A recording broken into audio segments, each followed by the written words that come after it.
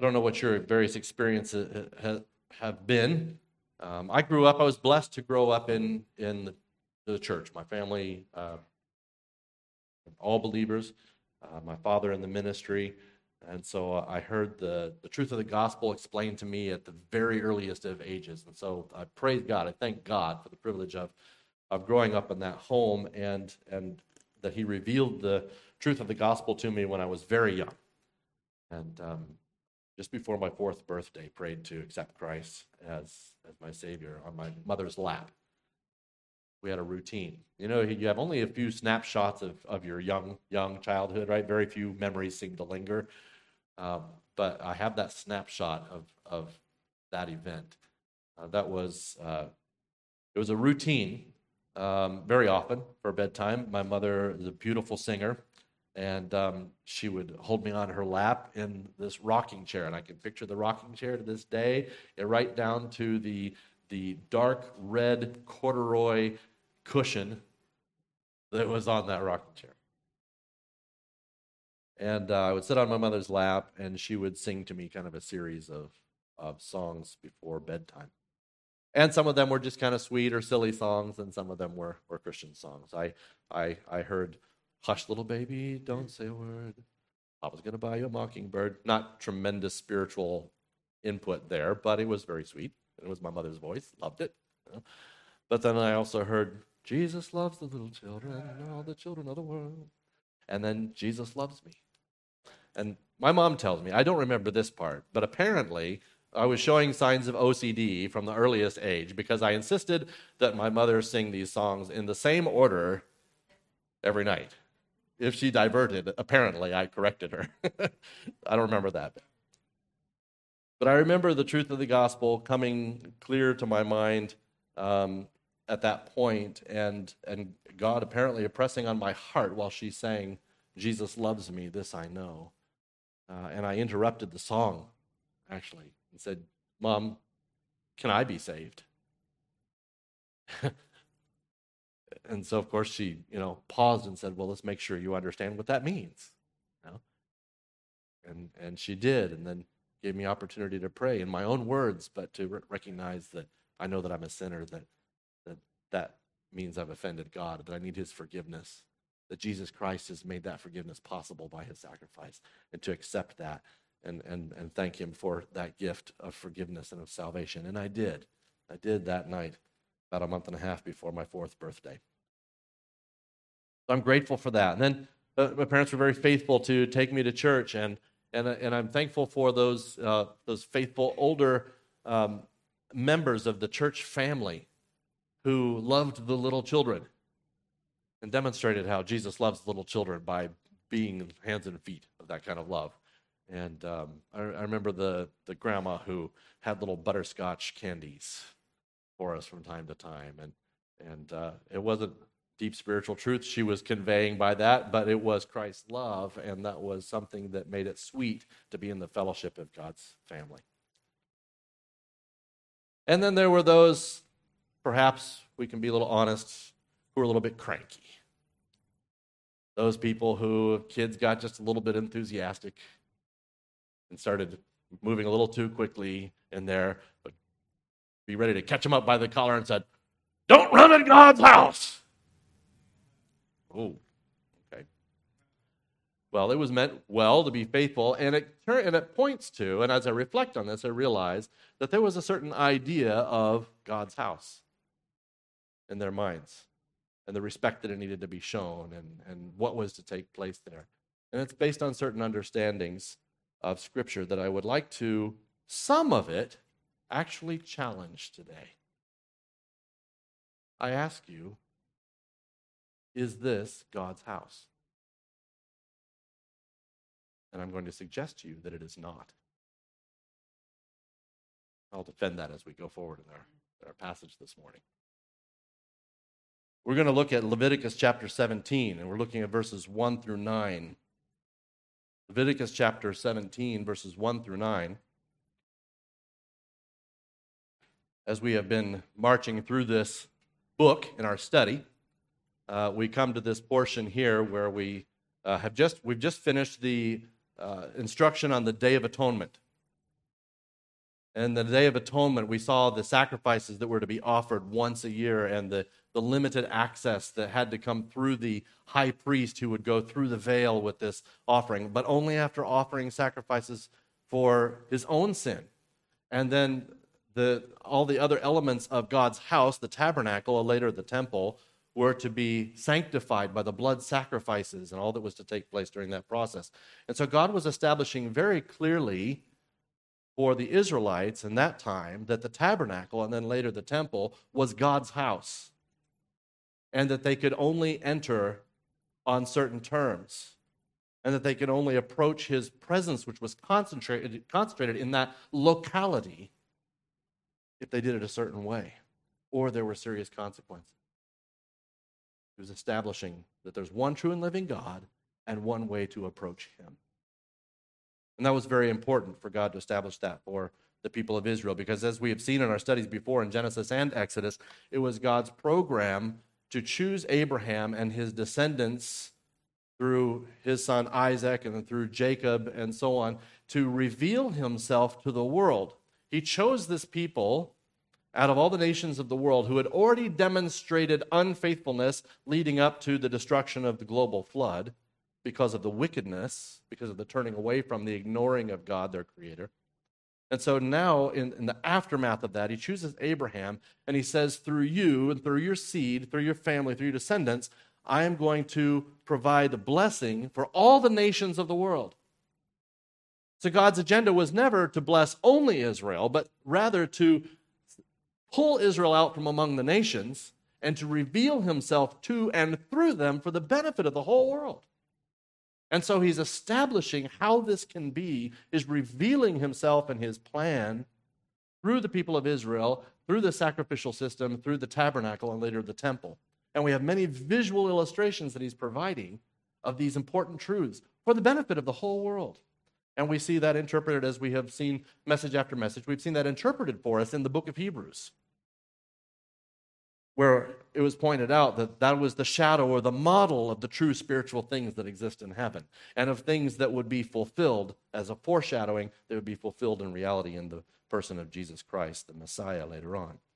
So we've drawn many of those connections. So now we come to this next portion, and it may seem a little odd to us on first reading. And why is God making this particular point? Well, maybe with all of that we have studied, we are prepared to understand this, but that context is important. So we pick up in Leviticus chapter 17, verses 1 through 9, and I hope that you have a copy of Scripture available to you. I have so many different passages today. I started to put text into slides, and then I abandoned it because it was just going to take forever and ever to put all these texts into slides. So I hope that you can join me looking in these places, all right? But our primary text where you want to keep your finger mainly is Leviticus 17, verses 1 through 9. So let's read that. It says, the Lord spoke to Moses, saying, speak to Aaron and his sons. Remember, Aaron was chosen to be the first high priest. His sons were to be the other priests following and serving with him. And then the rest of their tribe, the Levites, were going to be the assistants to the Aaronic priests. All right? So speak to Aaron and his sons and to all the people of Israel and say to them, this is the thing that the Lord has commanded. Now, there's the big setup, right? So this is the thing, beginning in verse 3. If anyone of the house of Israel kills an ox or a lamb or a goat in the camp, or kills it outside the camp, and does not bring it to the entrance of the tent of meeting to offer it as a gift to the Lord in front of the tabernacle of the Lord, blood guilt shall be imputed to that man. He has shed blood, and that man shall be cut off from among his people. We'll look at what that means in a moment. Continuing in verse 5, this is to the end, so in other words, this is saying so that, or for the purpose of, this is to the end that the people of Israel may bring their sacrifices that they sacrifice in the open field, and that they may bring them to the Lord, to the priest at the entrance of the tent of meeting, and sacrifice them as sacrifices of peace offerings to the Lord. And the priest shall throw the blood of the altar on the altar of the Lord at the entrance of the tent of meeting, and burn the fat for a pleasing aroma to the Lord. So they shall no more sacrifice their sacrifices to goat demons, after whom they whore. This shall be a statute forever for them throughout their generations. And you shall say to them, any one of the house of Israel, or of the strangers who sojourn among them, who offers a burnt offering or sacrifice, and does not bring it to the entrance of the tent of meeting to offer it to the Lord, that man shall be cut off from his people. Very stern warning. So what is established here to begin with, we'll see, is that worship was to be localized for Israel. Worship was to be localized. I hope you've got a little pen and something you can scratch some notes on maybe, because the cross-references might be helpful to you as you reflect on these things. Worship was to be localized for Israel. We see, first of all, the location pointed out for us in verses 1 through the first part of verse 4, right? The location is to be the tabernacle, and then later the temple, when the tabernacle is made a permanent structure.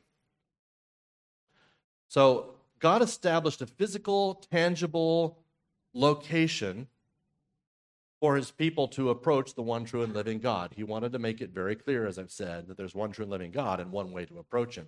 And to assist that, he made it be this one location. And this was a matter of worship.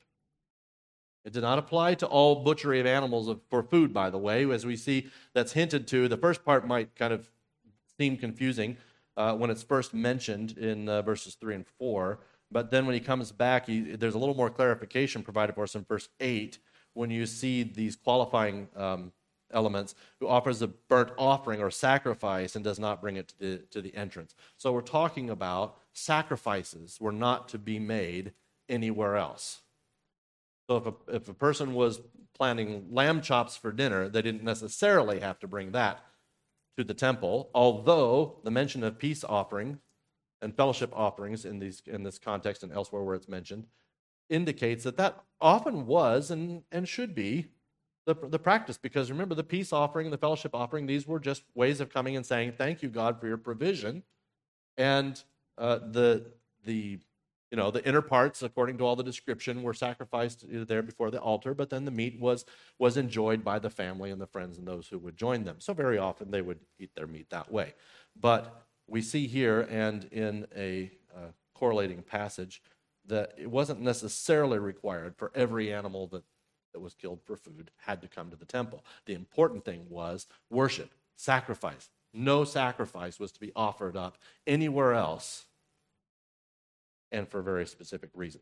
Well, Deuteronomy, if you want to keep your finger here, if you want to look over here with me, I'll read to you Deuteronomy chapter 12, verses 13 through the first part of 18, where the law is being respoken by Moses for a new generation. After the rebellion that leads to the 40 years of wandering in the wilderness, all the adult generation dies off. You have a whole new younger generation that have now become the adults who will actually enter the land of Canaan. And so the whole book of Deuteronomy is Moses teaching a new generation, and he rehearses the things that God did to choose and to preserve and to deliver his people and to give his law to them and what the law is, and teaching them, if you obey the law, God says he'll bless you. If you disobey the God, he will curse you. So Deuteronomy is just kind of a big summing up of all of the things that come before it in the Bible. So here in this passage, this also sheds a little clarifying light for us when he addresses this subject once again. He says in Deuteronomy 12:13, take care that you do not offer your burnt offerings at any place that you see, but at the place that the Lord will choose. And that points forward even to the temple, being the permanent place. In one of your tribes, that don't just anywhere around, there you shall offer your burnt offerings, just that place that God shall choose. And there you shall do all that I am commanding you. However, you may slaughter and eat meat within any of your towns as much as you desire, according to the blessing of the Lord your God that he has given you. The unclean and the clean may eat of it, as of the gazelle and of the deer, only you shall not eat the blood. You shall pour it out on the earth like water. You may not eat within your towns the tithe of your grain, or of your wine, or of your oil, or the firstborn of your herd, or of your flock, or any of your vow offerings that you vow, or your freewill offerings, or the contribution that you present, but you shall eat them before the Lord your God, in the place that the Lord your God shall choose. So that's the real clarification, all right? It's okay to kill and eat meat wherever God places you in the land of Israel. You don't have to make a whole trek from Canaan all the way to Jerusalem every time you want to have a steak. That wasn't the point of it. But you do not offer any of the things that belong to God, any of the offerings, any of the sacrifices. They're not to be offered just anywhere else. They were to be offered in this one place that God should choose. While they were wandering, it was wherever the tabernacle was. Once they were established, that place that God should choose, he makes very clear, is to be in Jerusalem. So there is also with this a very clear judgment, right? That God's treating it very sternly. The judgment is that a person would be cut off from among their people. What does that mean? Well, verse 4b, back in our primary text in Leviticus 17, second part of verse 4, it's mentioned there, right? Blood guilt shall be upon them if they take their sacrifices elsewhere. That blood guilt will be imputed on them. They have shed blood, and that man shall be cut off from among his people. Well, it's mentioned again then in the last part of the passage there in verses 8 and 9. You shall say to them, this is kind of the summing up of that passage, it's kind of like bookends. Anyone of the house of Israel or the strangers who sojourn with them, so it's anybody who else has come to attach themselves to or to commit themselves to the worship of the one true God. So God was already making provision, right? It wasn't just for the Israelites. Other people from other nations, they were called sojourners. They were the ones who chose to come and attach themselves to Israel because they accepted the one true and living God. They already accepted that revelation through the people of Israel, and so they are held accountable for the same practices. And so those who sojourn among them as well. Anyone who offers a burnt offering or a sacrifice and does not bring it to the entrance of the tent of meeting, is the tabernacle, to offer it to the Lord, that man shall be cut off from his people. Well, we have to look at a couple of the passages. There are actually a number of passages that use this expression, but two choice ones I think are helpful because one of them is in this very same book just a little bit later. So in Leviticus chapter 20, verses 1 through 3, it says this, and it won't be on the slide, I don't think.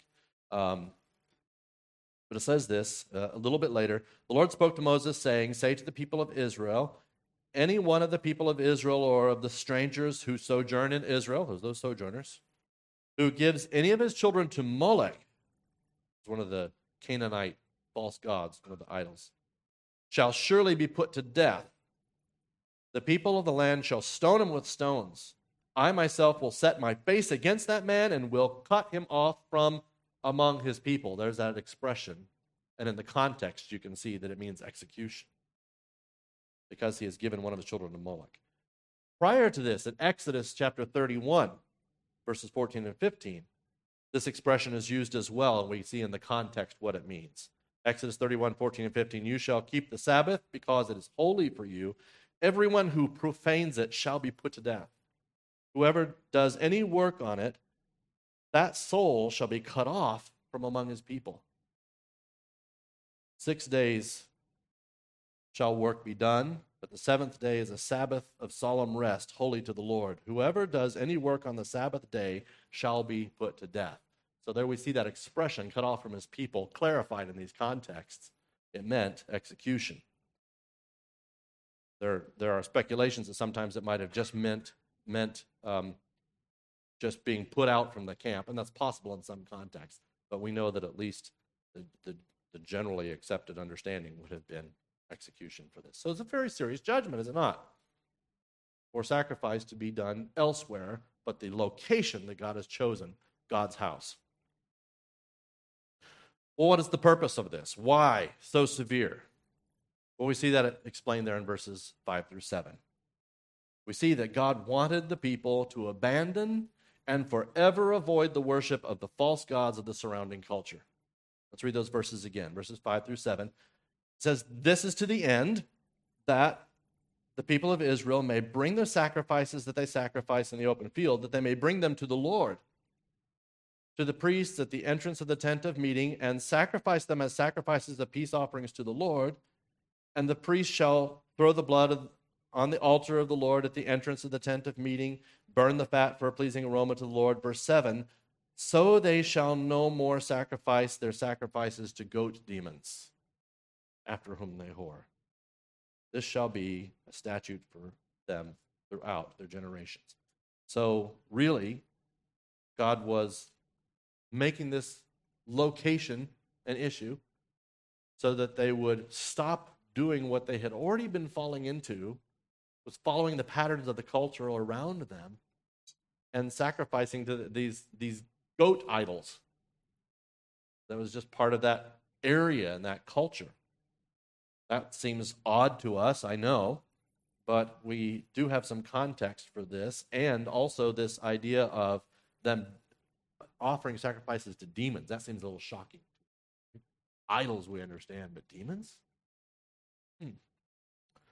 Well, look with me, if you will, at Exodus 22, verse 20. If I have that, yes. Go.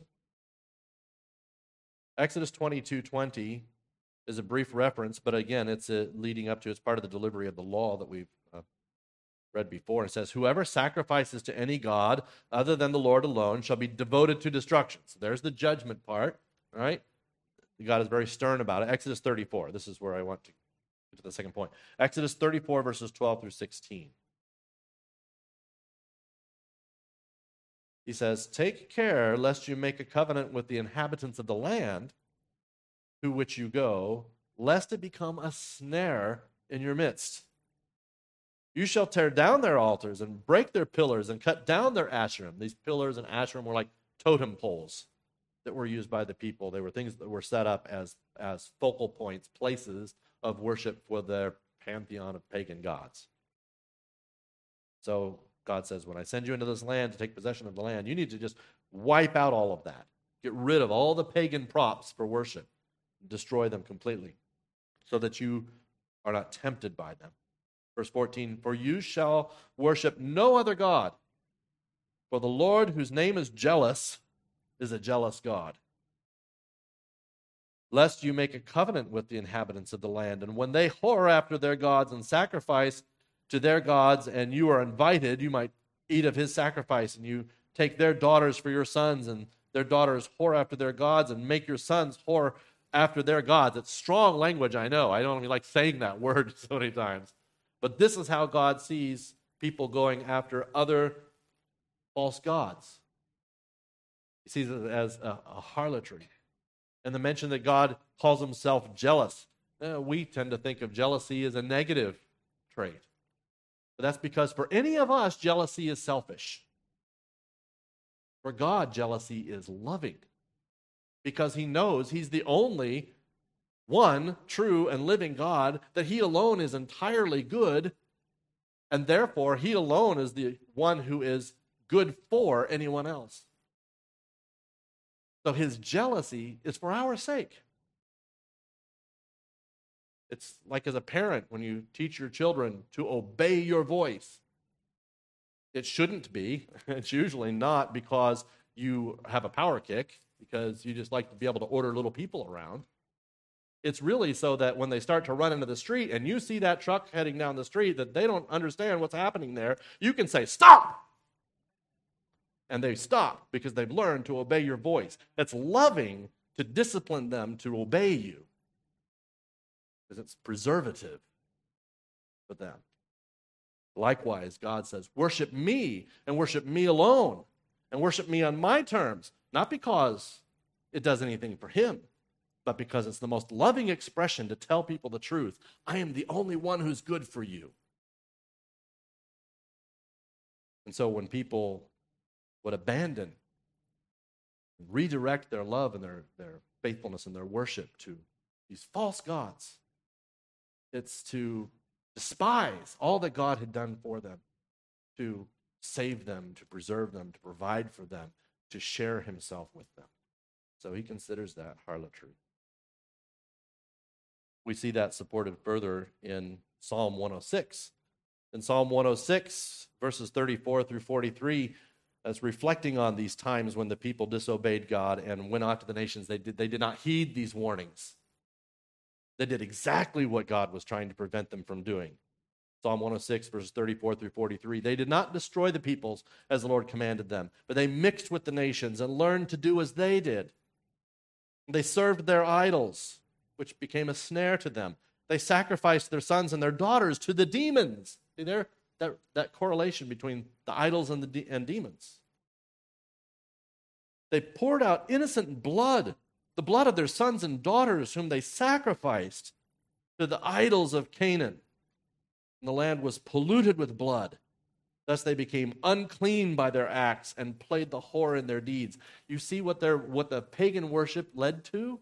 When the people began to disobey God's warning and they began to follow the pagan practices of the people around them, offering sacrifices after the fashion of the culture around them, it led to the worship of Molech, this false god to whom people would offer up their babies in blood sacrifice. And the details of how they did that are just horrific. I won't share them again today. I've done so before, but just horrific. And so you can understand when you look at that context, what God saw in the future, what he was warning them against when he said, you will not sacrifice sacrifices elsewhere. You will come sacrifice your sacrifices here at my location, the way I have dictated, so that you don't follow their practices, or you will be cut off from the people. That seems so stern, but when you realize what he was trying to preserve them from, it makes sense. The innocent babies that he wanted to save through these commands give context to the sternness of that judgment. Just one more passage to kind of complete that understanding of 1 Corinthians. The New Testament looks back to this as well. 1 Corinthians chapter 10, verses 14 through 21. Says, therefore, my beloved, flee from idolatry. I speak as to the sensible people. Judge for yourselves what I say. The cup of blessing that we bless is not a participation in the cup of blessing that we bless. Is it not a participation in the blood of Christ? The bread that we break is not a participation in the body of Christ? Because there is one bread. We who are many are one body, for we all partake in one bread. So here's that singularity of focus again. It says, consider the people of Israel. Look back into history. And really, literally, that translation literally is Israel according to the flesh. Consider Israel according to the flesh. And here's this flashback in history. Are not those who eat the sacrifices participants in the altar? Right? So if they're offering up sacrifices today in the New Testament era, they're putting all their weight in the Mosaic law and that sacrificial system. What do I imply then, Paul says? That food offered to idols is anything? Or that an idol is anything? No. It says, I imply that what pagans sacrifice, they offer to demons and not to God. So here again in the New Testament era, we see this clear understanding of the worship of false gods, the worship of, that it's other religions, is the worship of demons. I do not want you to be participants with demons, he says. You cannot drink the cup of the Lord and the cup of demons. You cannot partake of the table of the Lord and the table of demons. God calls for unique, singular worship.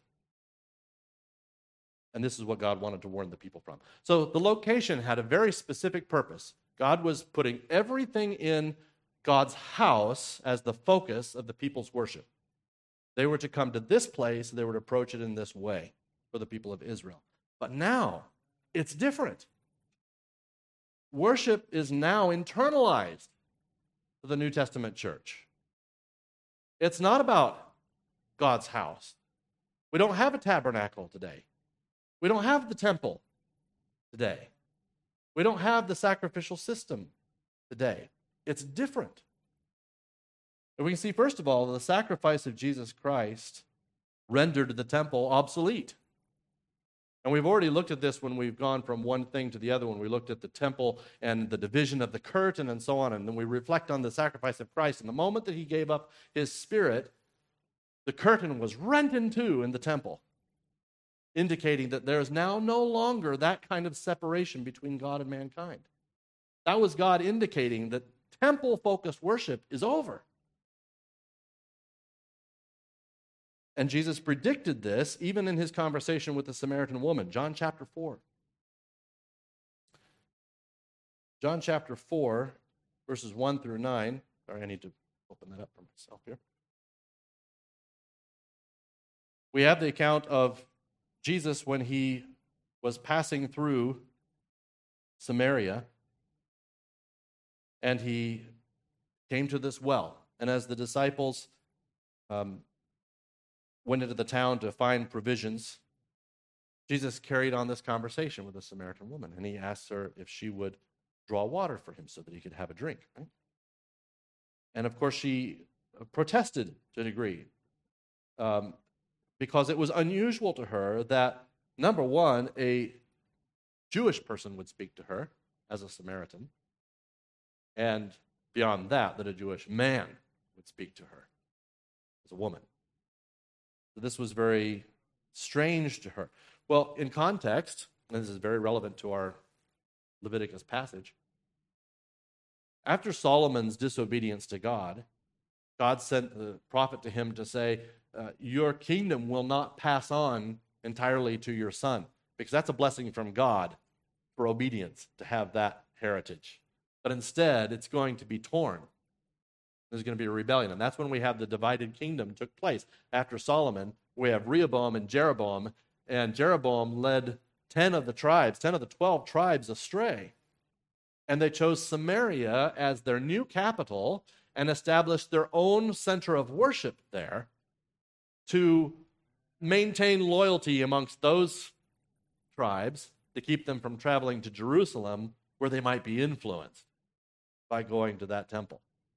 So they made their own new location on this particular mountain in this particular spot in Samaria. And so that became a point of contention, and rightly so, really, but it was a major point of contention between the Jewish people and the Samaritans, who were now also blended with the other nations in the culture. So they were viewed with absolute prejudice by the Jewish people of the other tribes of Judah and of Benjamin. And so they looked at them as half-breeds, as unfaithful, as apostate, and so on. And, well, these things were true. But Jesus wanted to set a new example for how to respond to those realities, and wanted to be sure it was clear that the gospel was for them as well. His salvation was for them and for all nations, for that matter. So he strikes up this conversation. And so the first thing she brings up is the obvious political, social issue that would come up between a Samaritan and a Jew from the south. And she raises this issue where she says, let's see what verse we're on here. He asks for the water. She says, how is it that you're speaking to me?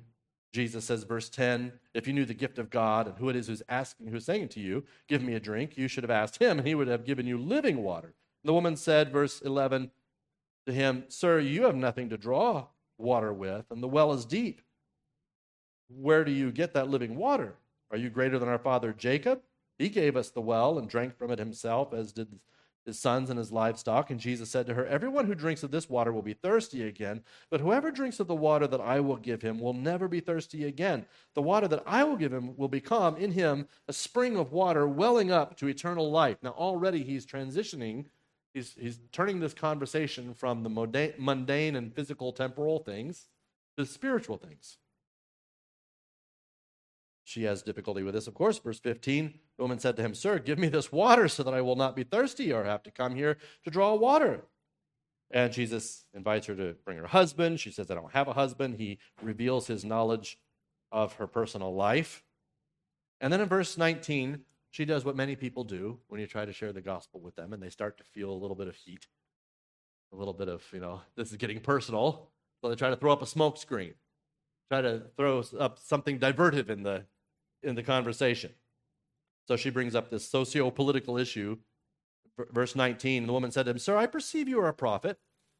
Now, our fathers worship on this mountain, but you say that in Jerusalem is the place where people ought to worship. I see you understand exactly what she's referring to. What was established in the Mosaic Law is Jerusalem as the location. And she's saying, well, I'm a Samaritan. We worship here. You say that. So she's trying to bring up this little controversial issue. Maybe it's something confusing to her. Maybe it's sincere in some way.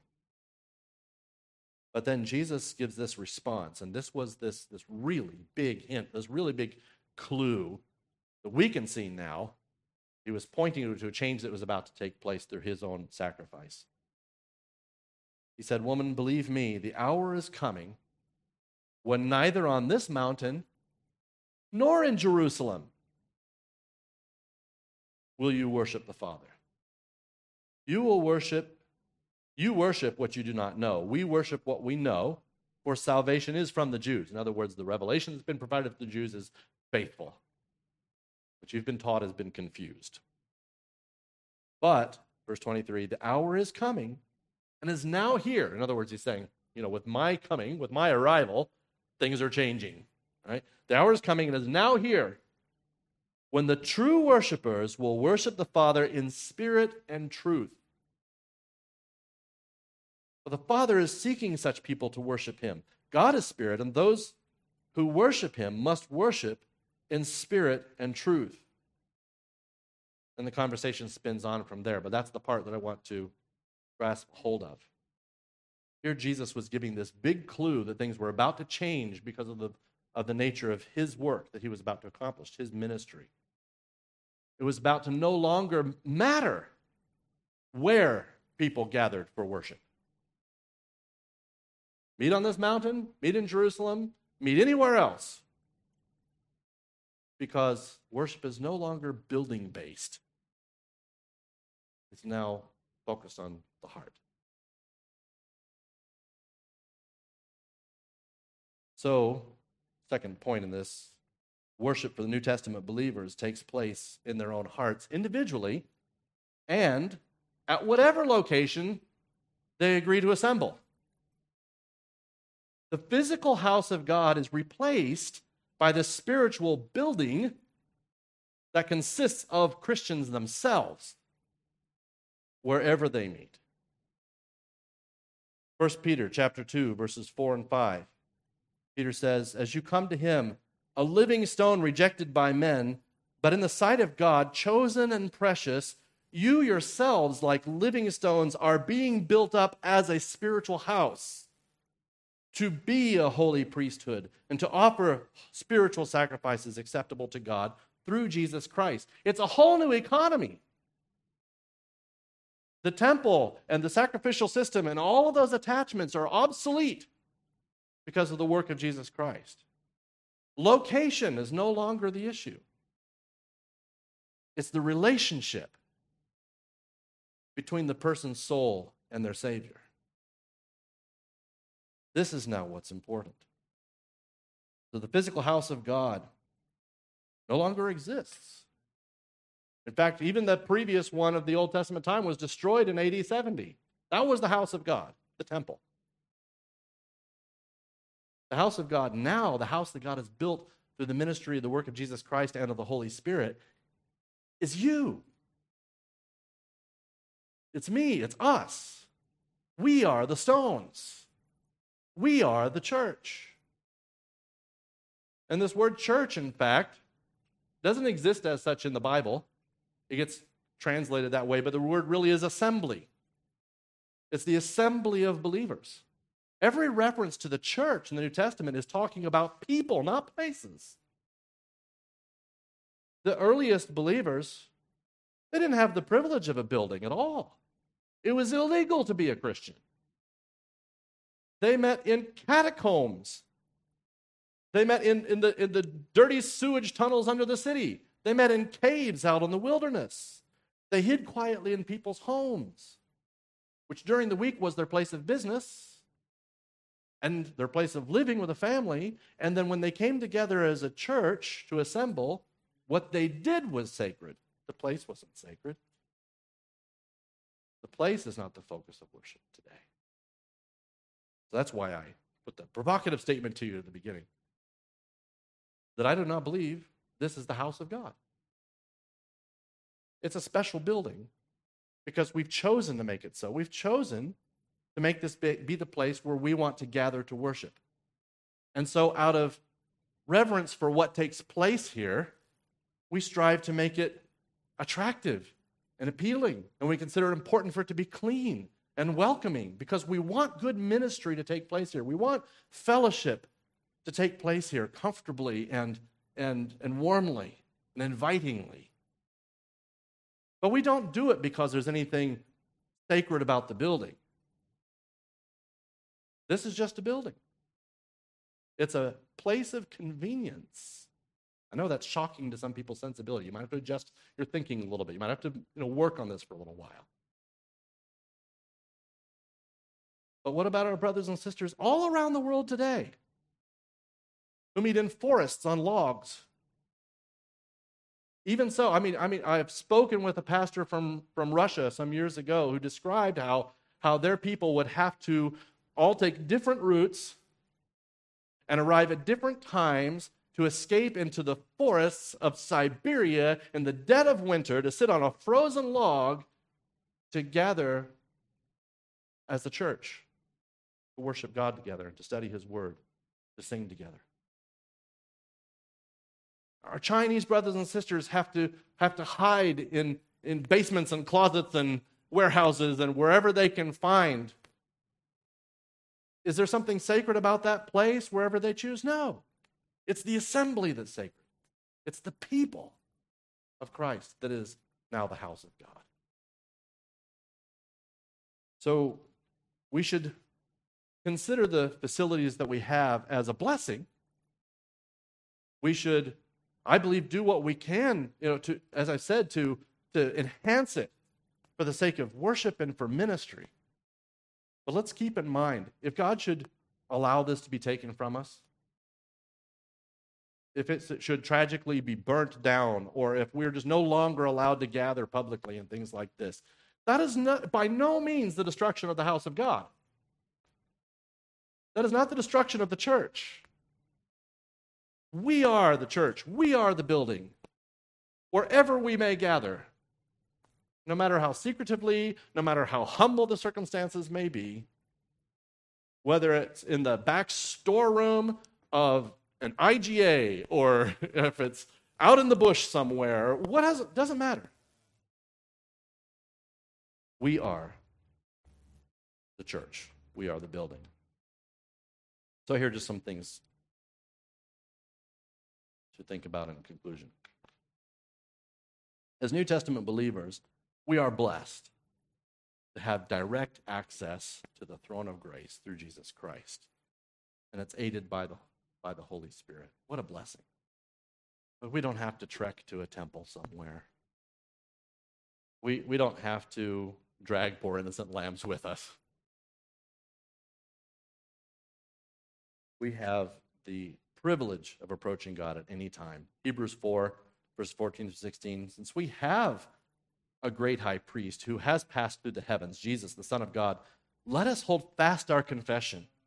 For we do not have a high priest who is unable to sympathize with our weaknesses, but one who in every respect has been tempted as we are, yet without sin, unlike those priests of the Old Testament who have had to offer up sacrifices for their own sin. Our high priest today is flawless.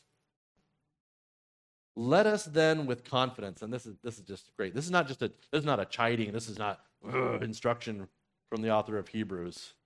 This is a welcome. This is an invitation that we should just embrace with joy. Let us then with confidence draw near to the throne of grace, that we may receive mercy and find grace to help in time of need.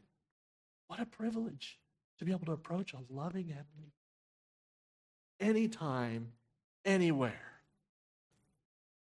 and be confident that you will be met with mercy and grace to endure whatever it is you might be facing in your life.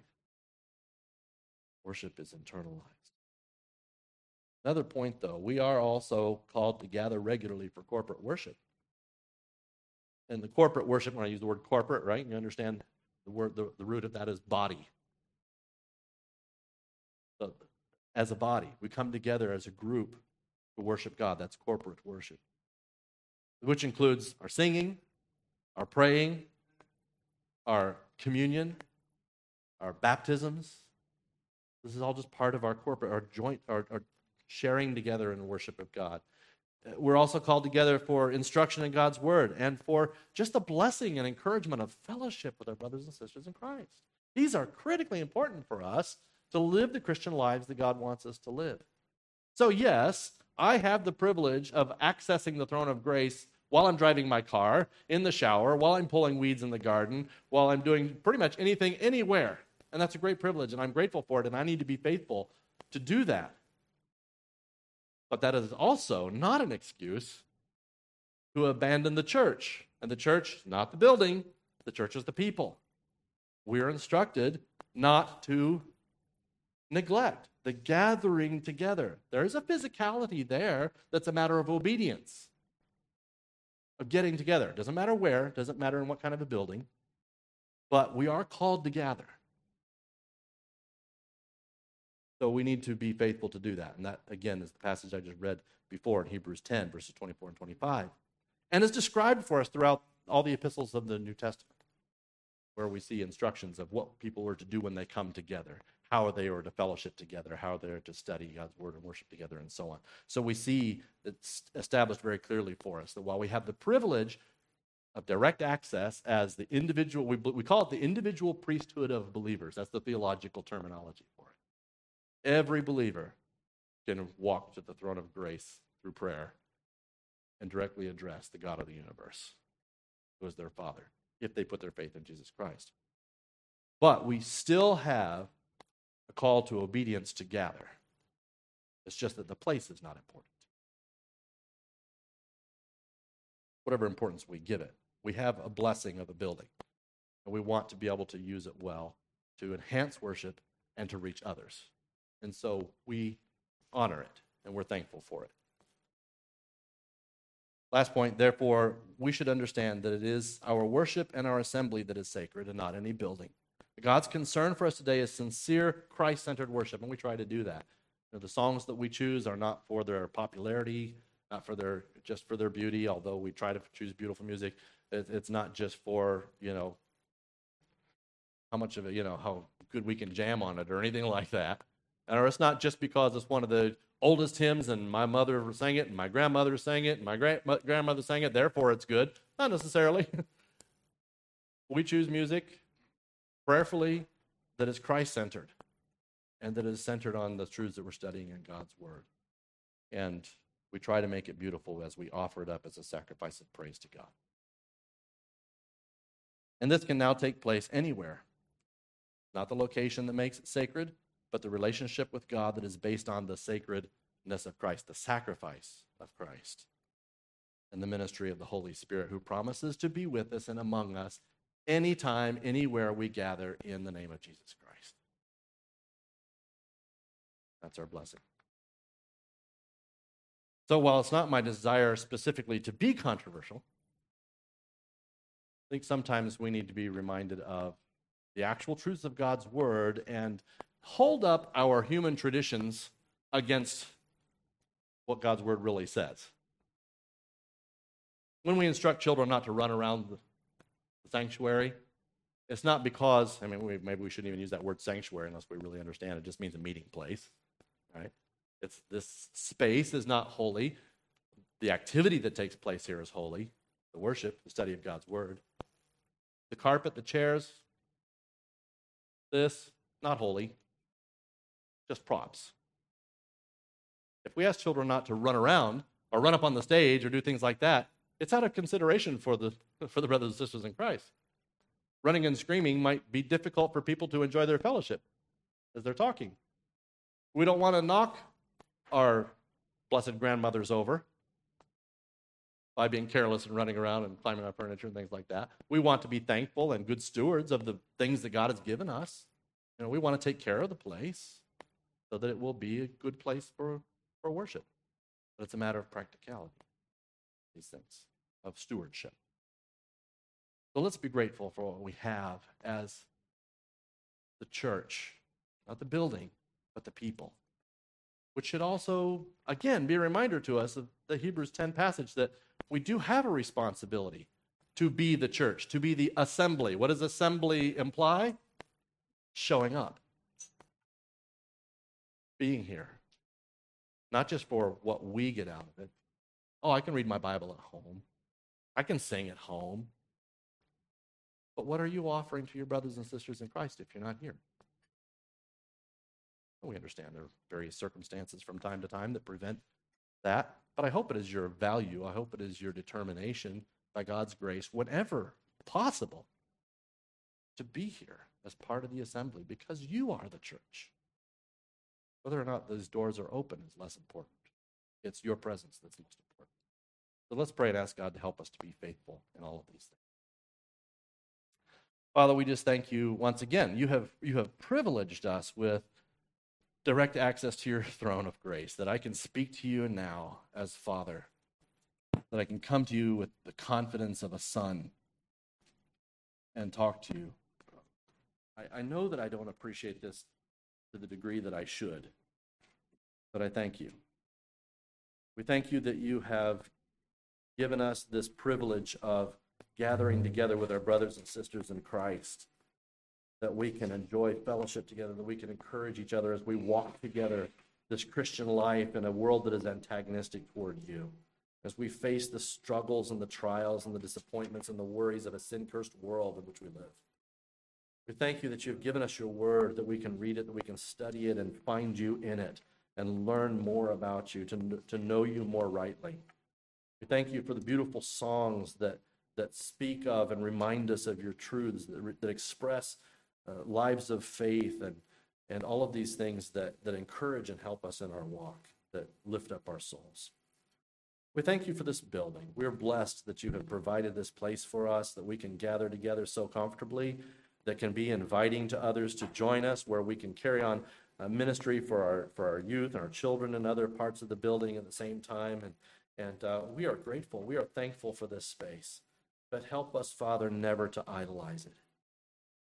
Help us to remember that we are the church, that you have called us to assemble as a matter of faithfulness and as a matter of edification, and so that we might worship you together. Help us to always keep our priorities and our understanding straight, that we would not be overly discouraged should this building be taken from us someday, should our freedom to own such a place be stolen away. Let us not be discouraged by that, knowing that the church is unhindered. We are not restricted to this location. And that you will go with us. You will meet with us wherever we gather. We're thankful for that, and we pray in Jesus' name.